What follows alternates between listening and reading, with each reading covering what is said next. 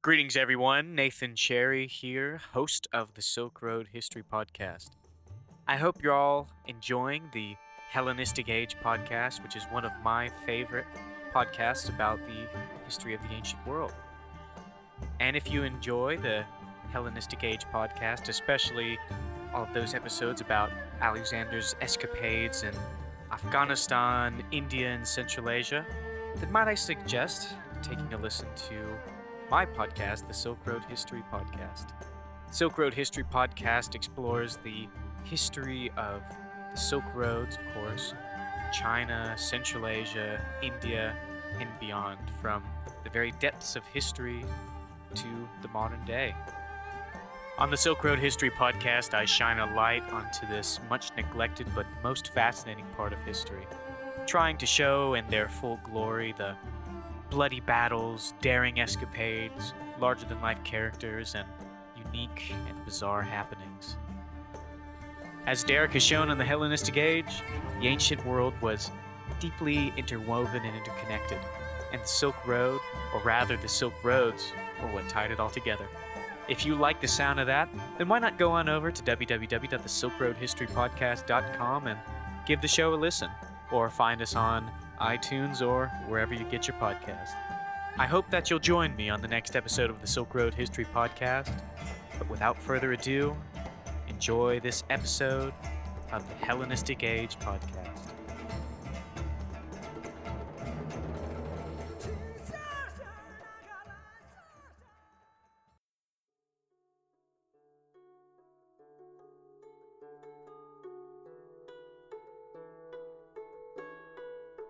Hi there. You're listening to the Hellenistic Age Podcast, Episode 24, Pyrrhus Part 1, The World of Epirus and the Early Years, 319 to 296 BC. There is a chance dinner conversation that is recorded by many ancient historians, taking place at the court of the Seleucid king Antiochus III in 193 BC. The event is almost certainly fiction, but in it, Hannibal Barca, the famous Carthaginian general of the Second Punic War, was residing at the court after fleeing Carthage in fear of assassination. The famed Roman general who defeated Hannibal at the Battle of Zama nearly a decade prior, Scipio Africanus, was there on a diplomatic mission, and ran into Hannibal. In an effort to either tease Hannibal or aim for a compliment, or both, Scipio asked him, "Who do you think is the greatest general of all time?" After deliberating for a moment, Hannibal answered, Alexander the Great as being the first, and then he named himself as the third. In second place, Hannibal had answered Pyrrhus. While this probably wasn't the answer Scipio was looking for, this comment is extremely revealing about the attitudes of the ancients. Born in an age of warring kings in a backwater nation, Pyrrhus would take the eastern Mediterranean by storm through a whirlwind of campaigns and conflicts that would set him head and shoulders above his contemporaries in the cultural consciousness of the Hellenistic world. In this multi-part series, we will take a look at the life of the most famous king of Epirus, and see exactly why Pyrrhus was remembered as the second Alexander. To begin our story, it is important that we understand the background of Pyrrhus's world, Epirus. Ancient Epirus is traditionally located on the western coast of the Balkans and Greek peninsula, along the eastern border of the Ionian Sea, right next to the island of Corcyra, modern Corfu. Functionally, it is split in half between the modern states of southern Albania and northern Greece, its south being some of the most mountainous areas in the region, and its north home to flat plains. It was a hardy land, suited more for pastoralists rather than strict agriculturalists, similar to Macedon. Unfortunately, like Macedon, the origins of the Epirot peoples is a tricky situation to deal with, given that the many nationalist movements of the Balkans have led to controversies regarding its ethnic background. Traditional scholarship has placed the origins of settlement to a Proto-Greek speaking peoples, beginning at the 2nd millennium BC. These were different from the Mycenaeans of central and southern Greece, but functionally, it was part of the larger Greek world of the Bronze Age, and they are said to have spoken a different dialect that was still mutually intelligible. Epic poems tell of legendary heroes like Odysseus, Jason, and Aeneas having visited this region, and the site of the Greek world's oldest oracle, the Oracle of Dodona, was of such great renown that only the Oracle of Delphi would supplant it in popularity. By the end of the Bronze Age, roughly 1200 BC, we are at a loss of sources and inscriptions entirely down through the Greek Dark Ages.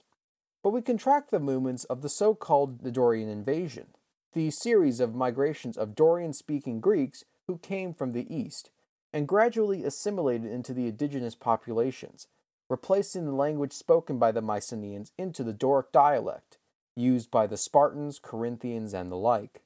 What would become the Epirot dialect can almost certainly be traced back to Dorian ancestry, and would remain relatively intelligible with the Greeks of the southern peninsula. So in terms of linguistics, we see a connection with the Greek world, but was it similar in terms of political or cultural attitudes? From our texts, we notice that the Epirots were seen in quite a similar function to how the Greeks saw the Macedonians. At the time of what is called the Archaic period, roughly the 8th century down to the end of the Second Persian invasion of Greece in 480 or 479, the political unity of Epirus was virtually non-existent.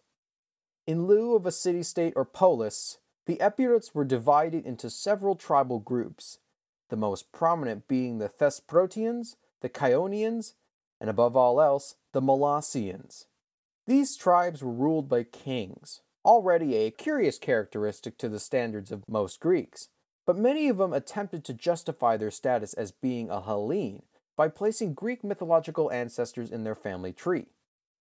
Olympias, a Molossian princess turned queen of Macedon and the mother of Alexander the Great, claimed that her ancestry stretched back to Neoptolemus, son of Achilles.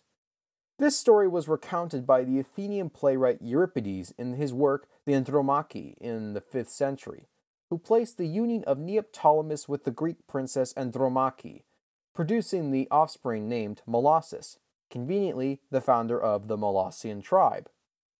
The same was done in the Argead house of Macedon too, so it can be reasonably asserted that the ruling class was accounted as being honorary Greeks, but the common peoples not as much. Their tastes were certainly Philhellene in nature, as we have recovered grave goods and artifacts dating from the Archaic period, which show a gradual introduction of Greek ceramics, jewelry, bronze statues, and the like, but they still retained a level of uncouthness in Greek opinion. The lower class would be poor pastoralists and peasants, and it wouldn't be that far off to take Alexander the Great's speech at Opus about how his father Philip II turned Macedonian goat herders into the finest fighting force in the world and apply that to Epirus. Throughout the 5th century, the interactions between the Epirots and the Greek world would intensify, especially during the Peloponnesian War. They first appear as troops on the side of the Peloponnesian League, acting in support of their longtime allies in the city of Ambracia to the south. The Athenians felt that it was in their best interest to secure good terms with the Epirots, given that the Epirots' location was the key to the breaking up of Peloponnesian defenses along the Ionian Sea before the ill-fated Sicilian expedition could begin. They tried to win brownie points by being among the first cities to recognize Epirus as being Greek, even offering the young Molossian prince Pyrrhus, who was receiving an education in Athens at the time, the privilege of Athenian citizenship. It also explains Euripides' attempt to link Epirus into the mythology of Greece through Neoptolemus' child by way of Andromache. In effect, Macedon and Epirus are almost parallel in their development, given that Macedonian relations were also becoming prominent during the Peloponnesian War, and the turn of the 5th century into the 4th would be the most dramatic transformation of the Epirot and Macedonian states. One of the accelerants of this transformation would come by the way of her northwestern neighbors, a people known as the Illyrians. Like many names, Illyrian is a catch-all designation regarding the peoples who dwelled along the coast of the Western Balkans, bordering the Adriatic Sea, a region termed, fittingly enough, Illyria. This region would include modern states like Albania, Montenegro, Bosnia and Herzegovina, and Croatia, and was distant enough both geographically, culturally, and linguistically from the Greeks that they would be classified as barbarians. We don't know their precise origins, but they were comprised of numerous tribes, much like the Epirus, and were engaged in a mixture of warfare, raiding, trading, and even intermarriage among their southern neighbors. Normally I hesitate to bring in modern controversies to the show, but I need to address it given the murky nature of ethnography colored by modern perceptions. I mentioned earlier the difficulties of talking about this region given that many modern Balkan states and nationalist movements have claimed ancestry to the Illyrians, whether true or not, and by extension ancestry to the Epirots, through the marriage of princesses and kings from Epirot tribes to Illyrian ones and vice versa. A prominent example would be Sinaine, a half-Illyrian daughter of Philip II, who was apparently taught in the ways of war by her Illyrian mother, and was given the moniker of the Amazonian archetype to horrified Greek eyes. One of the greatest Illyrian kings would be a man called Pyrrhus, a humble peasant who consolidated the numerous Illyrian tribes under one banner through military conquest, founding the kingdom of the Dardanians, sometime in the late 5th century BC. Pyrrhus's reign would be long, at least 50 years, since he died in his 90s, and he would have ample time to transform Illyria into a powerful state, minting currency in the style of his Greek neighbors, reforming the army, and strengthening the unity of the Illyrian peoples. Though prospects may have been improving for the Illyrians, their neighbors in Macedon and Epirus especially were frightened by the growing threat of Pyrrhus's kingdom, and it would only be a matter of time before the king would turn on them. Eventually, Pyrrhus would raid and pillage both Macedon and Epirus for decades, even managing to plant a Macedonian puppet king on the throne, subjecting them to tribute, and even killing another king in battle in 359 BC. For Epirus, it was now unite or die.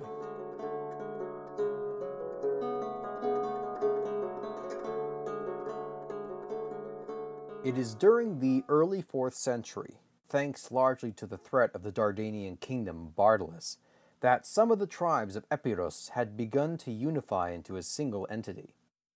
According to Plutarch, the first enactor of change was Pyrrhus, alternatively known as Pyrrhus, depending on which translation you go by. Pyrrhus was the Molossian prince who received an Athenian education and later honorary citizenship in his stay during the Peloponnesian War. And thanks to the intellectual superiority of the most noble Hellenes, Pyrrhus brought civilization to the Epirot peoples in the form of the rule of law. Well, believe Plutarch if you must, but it's more likely that this development had been gradually occurring for decades, since contact with the southern Greek world had intensified since the middle of the 5th century.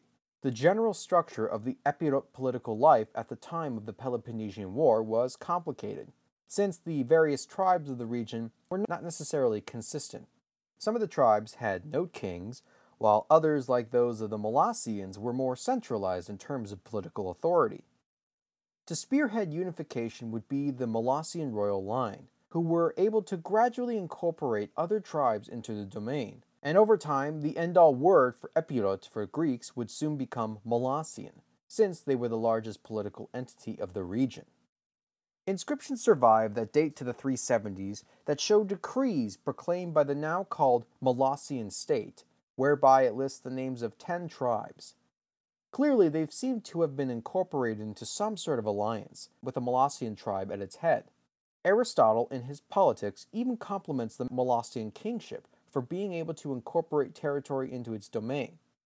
Whether it was done by military force or diplomatic ends, or both, it remains to be seen. But it is more than reasonable to think that the Epirots were capable of forming alliances to defend against the Dardanians to the north, considering that there were reports of Epirot tribes lending their armies to other Epirot tribes for campaigning during the Peloponnesian War.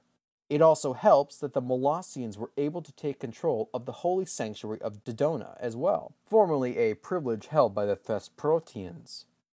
It is therefore assumed by one scholar's opinion that the unified Molossian state of Epirus can trace its origin to at least 386 or 385 BC.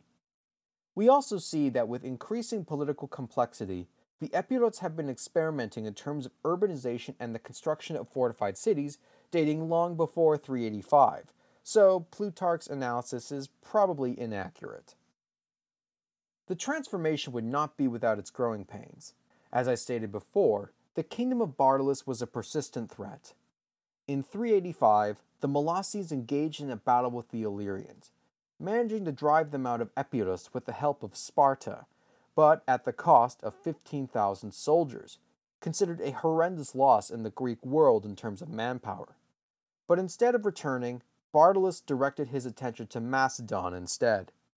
The chaos caused by the Illyrians had pushed the Macedonians and Molossians to come to terms, and even enter into an alliance during the reign of the up-and-coming Macedonian king, Philip II, who was able to finally crush Bartolus in 358 BC, ending 40 years of Illyrian warfare and drastically reducing the territory of the kingdom.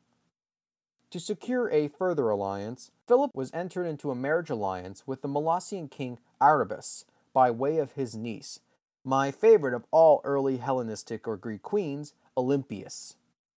The match was originally a whirlwind romance, but Olympias was never content to being one of the many wives in Philip's entourage, especially after giving birth to Alexander the Great. Despite this marriage, Philip turned on Epirus and preemptively declared war in 350. I like to think that Philip was exasperated by the fact that Olympias was far more cunning and ambitious than he had bargained for, and warred against Epirus as punishment. But it's more likely that he viewed the Epirotes as a future threat, given their proximity and growing power. Philip managed to capture Olympias' brother, a man named Alexander, but more commonly known as Alexander the Molossus, and brought him to the court as a hostage. In effect, Philip was trying to rear a loyal puppet king, and Alexander benefited from the Greek education and watching Philip's reforms of the Macedonian army. In time, Philip would indeed replace Epirus, planting Alexander Molossus on the throne in 343 BC. Alexander I, as he would now be called, would remain loyal to Macedon and would carry the lessons taught to him by Philip's subjugation over the Greek world. With Philip's blessing, Alexander would unite the Epirote tribes of the Molossians, the Chionians, and Thesprotians under the banner of what would be called the Epirote Alliance, similar in function to the League of Corinth of Philip II, with the Molossian king at the head of it. This was a body comprised of multiple parts, as the king could be challenged by the other tribes if they felt his rule was questionable, but they viewed him as the supreme commander given that the Molossians held the most military power of all the tribes. The kings of Molossia are classified as being a heroic kingship, as Aristotle calls it, being required to lead armies into battle on the front line and engage in ritual sacrifices to make himself more open to the peoples they ruled over.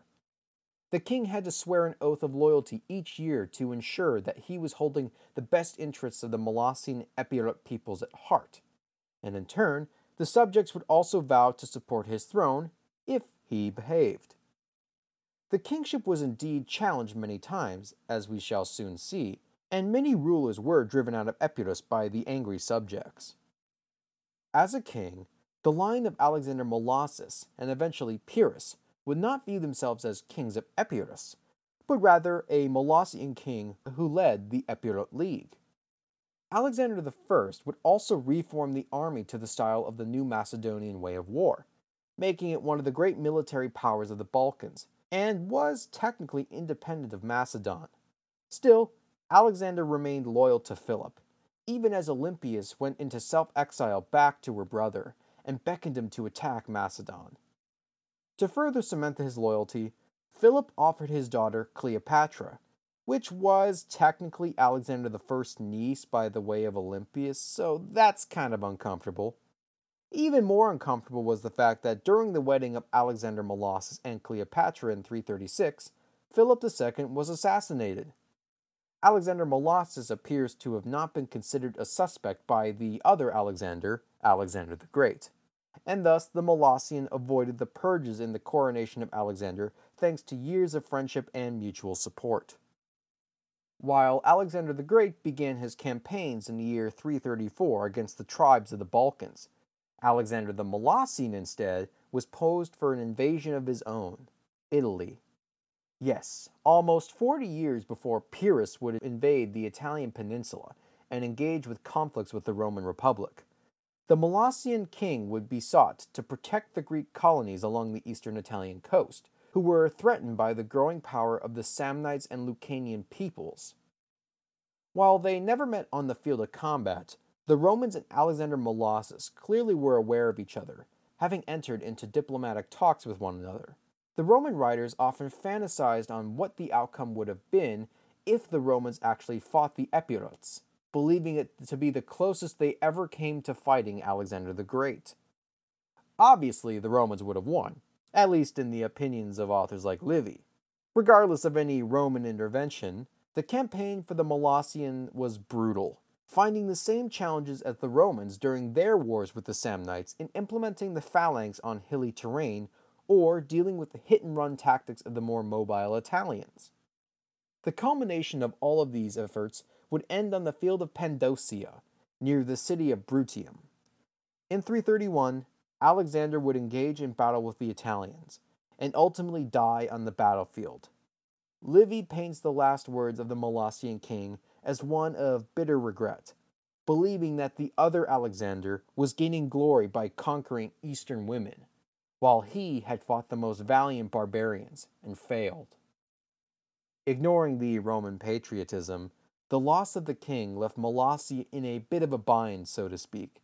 At the time, Epirus was struggling under factional strife, thanks to the fighting between Antipater, the standing regent for Macedon while Alexander the Great was on his eastern campaigns, and Olympias, who had tried rallying Epirus' support to get rid of their hated rival. The new king of Molossia, a cousin of Alexander Molossus, was Aeacides, and he did not wish to incur the wrath of Antipater nor Alexander the Great, and Olympias was largely left as a stand-in at the court to nurse her grudge. Things continued for many years, until word came in 323 that Alexander the Great had died in the city of Babylon. With no visible heir in sight, the question of Macedon's next direction was in question. More importantly, what would happen to Epirus, especially with someone as ruthless as Olympias making it her base of power?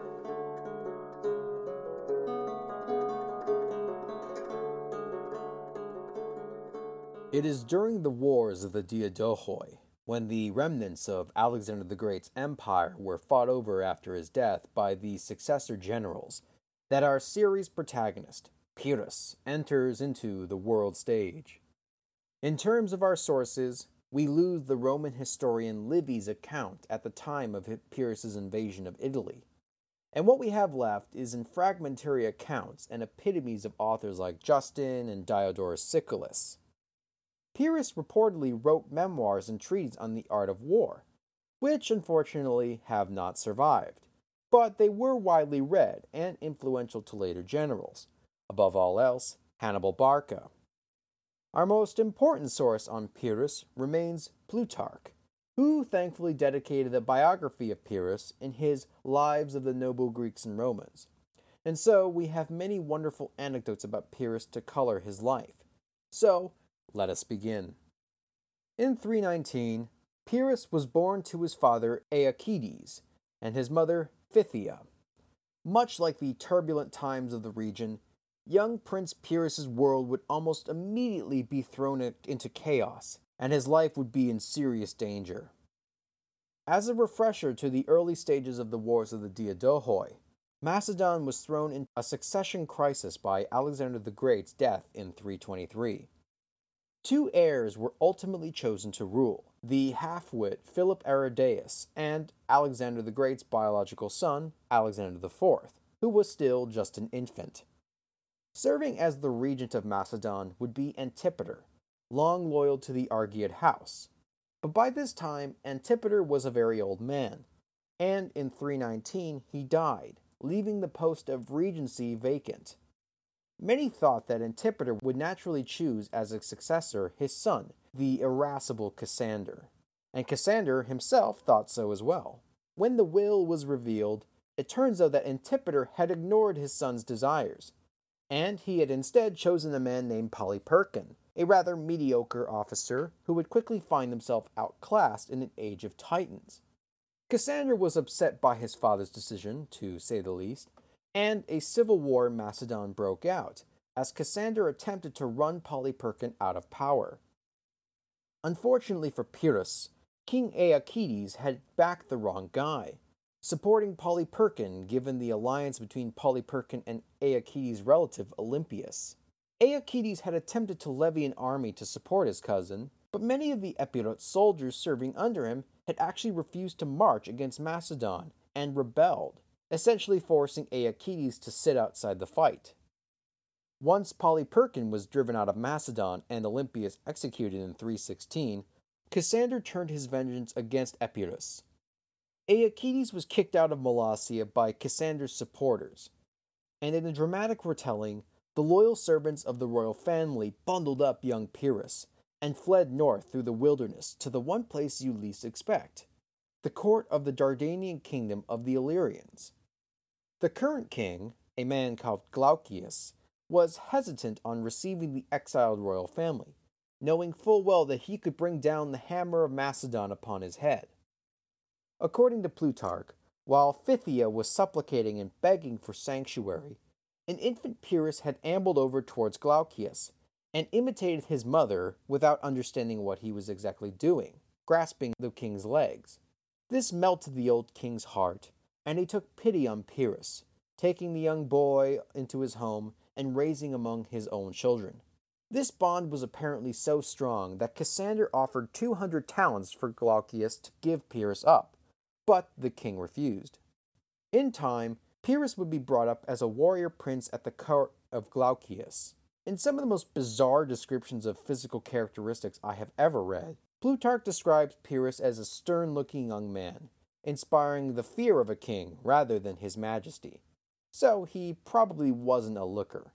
But on top of that, instead of having a set of individual teeth, it is claimed that he had one solid bone on both the top and bottom of his mouth, with little indentations in these megateeth. Nobody can seem to offer a reasonable medical explanation of what it could have been, so the frightful image will just have to haunt your dreams instead. There are also a number of weird associations with Pyrrhus, such as his apparent possession of a magic toe. Not just any magic toe, mind you, but one that allowed him to cure people afflicted with conditions of the spleen by pressing his right foot on the area of the affected patient. And this toe was apparently tough, surviving Pyrrhus's eventual cremation, and was venerated like a holy relic of an early Christian saint. Though Plutarch admits that these stories are of a later origin, so they are pretty dubious. In 306, at the age of 13, Pyrrhus exploited the chaos of the Third Diadochoi War by retaking his throne in Molossia with the aid of Glaucius. Before this, Pyrrhus' father Aeacides had managed to briefly retake the throne in 313, before Cassander had met him on the field of battle and killed him, forcing Cassander to buy the loyalty of the Epirot nobility, who were now kingless yet again. Pyrrhus' stay wouldn't last for long, since the Molossian supporters of Cassander would again eject him out of Pyrrhus only a few years later in 302. It is fortunate that Pyrrhus managed to find an ally outside of Illyria to seek shelter with, the family of Antigonus the One-Eyed, and his flamboyant son Demetrius Polyarchetes, the would-be kings of Macedon ruling out of Asia Minor. Demetrius had married Pyrrhus' sister Didymaea, and took in his brother-in-law as an officer during his campaigns. It is here that Pyrrhus was most likely exposed to the ways of the Macedonian art of war, serving under the command of some of the best generals in the world, and it would act as a potent trading ground for Pyrrhus' future skills. Pyrrhus spent much of his time obsessing over war and combat, rarely doing anything else, since he believed it to be the only subject that a king should be studying. If I can't stress it enough, Pyrrhus really liked warfare.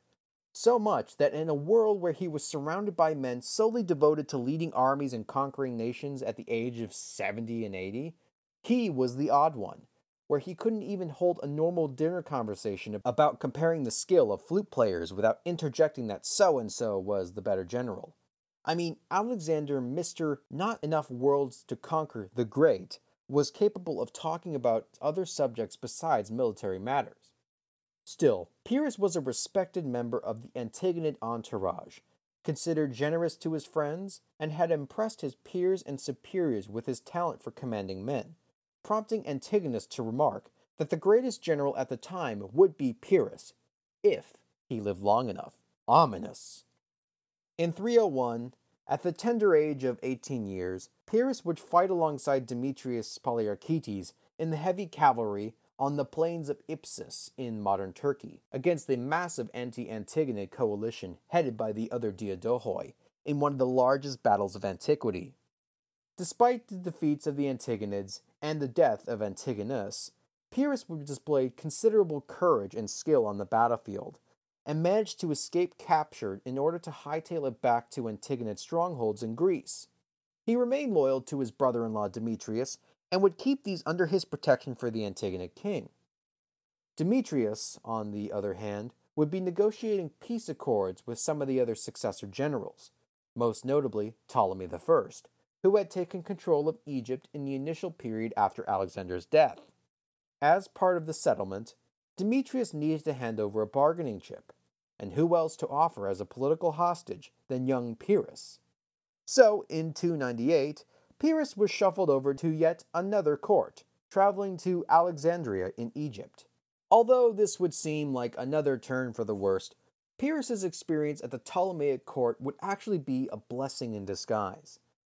The Molossian's skill and potential was quickly recognized, and he was ingratiated into the royal family, thanks largely to the patronage and favoritism of Berenike, the primary wife of Ptolemy.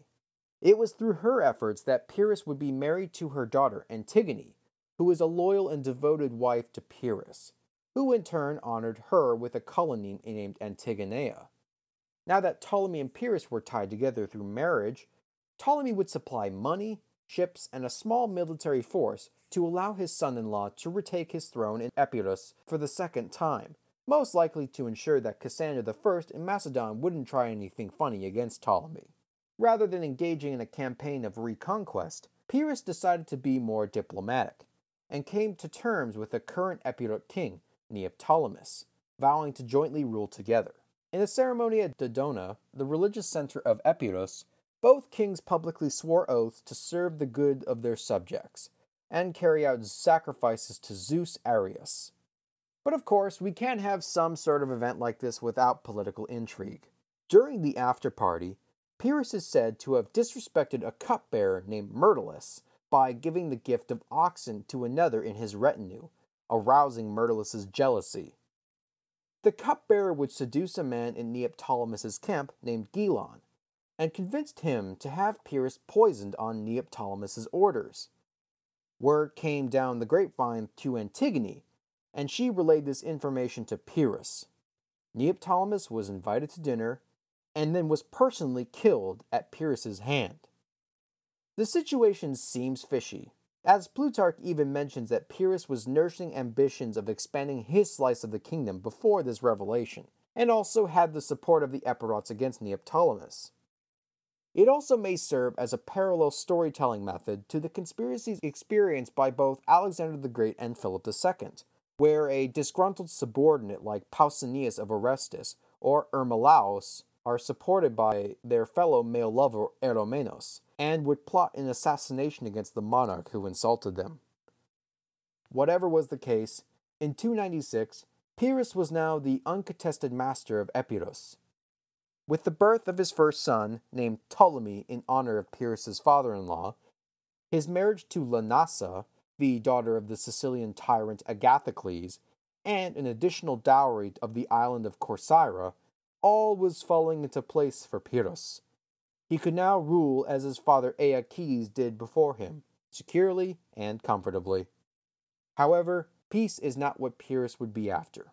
In the rest of the Hellenistic world, The wars of the Diadohoi were still raging between the surviving generals. Macedon was undergoing a civil war, and the prospect of glory through conquest would become more and more appealing to our protagonist. So it is here that we will leave the narrative, and next time we will cover the wars between Pyrrhus and the other successor kingdoms, and eventually his first steps on to the Italian shores. I'd like to thank you all for listening and supporting the show. Unfortunately, the next episode of the series is probably going to take a bit more time to do since I will be dedicating most of my free time for the next few weeks to exams and studying for grad school. In the meanwhile, you can check out the Silk Road History podcast, hosted by Nathan Cherry. If you're looking to fill your need for Central Asian history, he's your guy, and I'll provide links to his show in the podcast description and show notes. I also direct you all to my website for show notes, maps, diagrams, and sources used during the episode to help you along with the material. You can find and subscribe to the show on iTunes, SoundCloud, Stitcher, and more, and if you want to stay updated to the show's production and or get in contact with me, you can follow me on Twitter at Twitter handle HellenisticPod, or my new Facebook page, which I have finally buckled, which is also listed under the Hellenistic Age podcast. These links will all be provided in the show notes. So, until next time, you've been listening to the Hellenistic Age Podcast.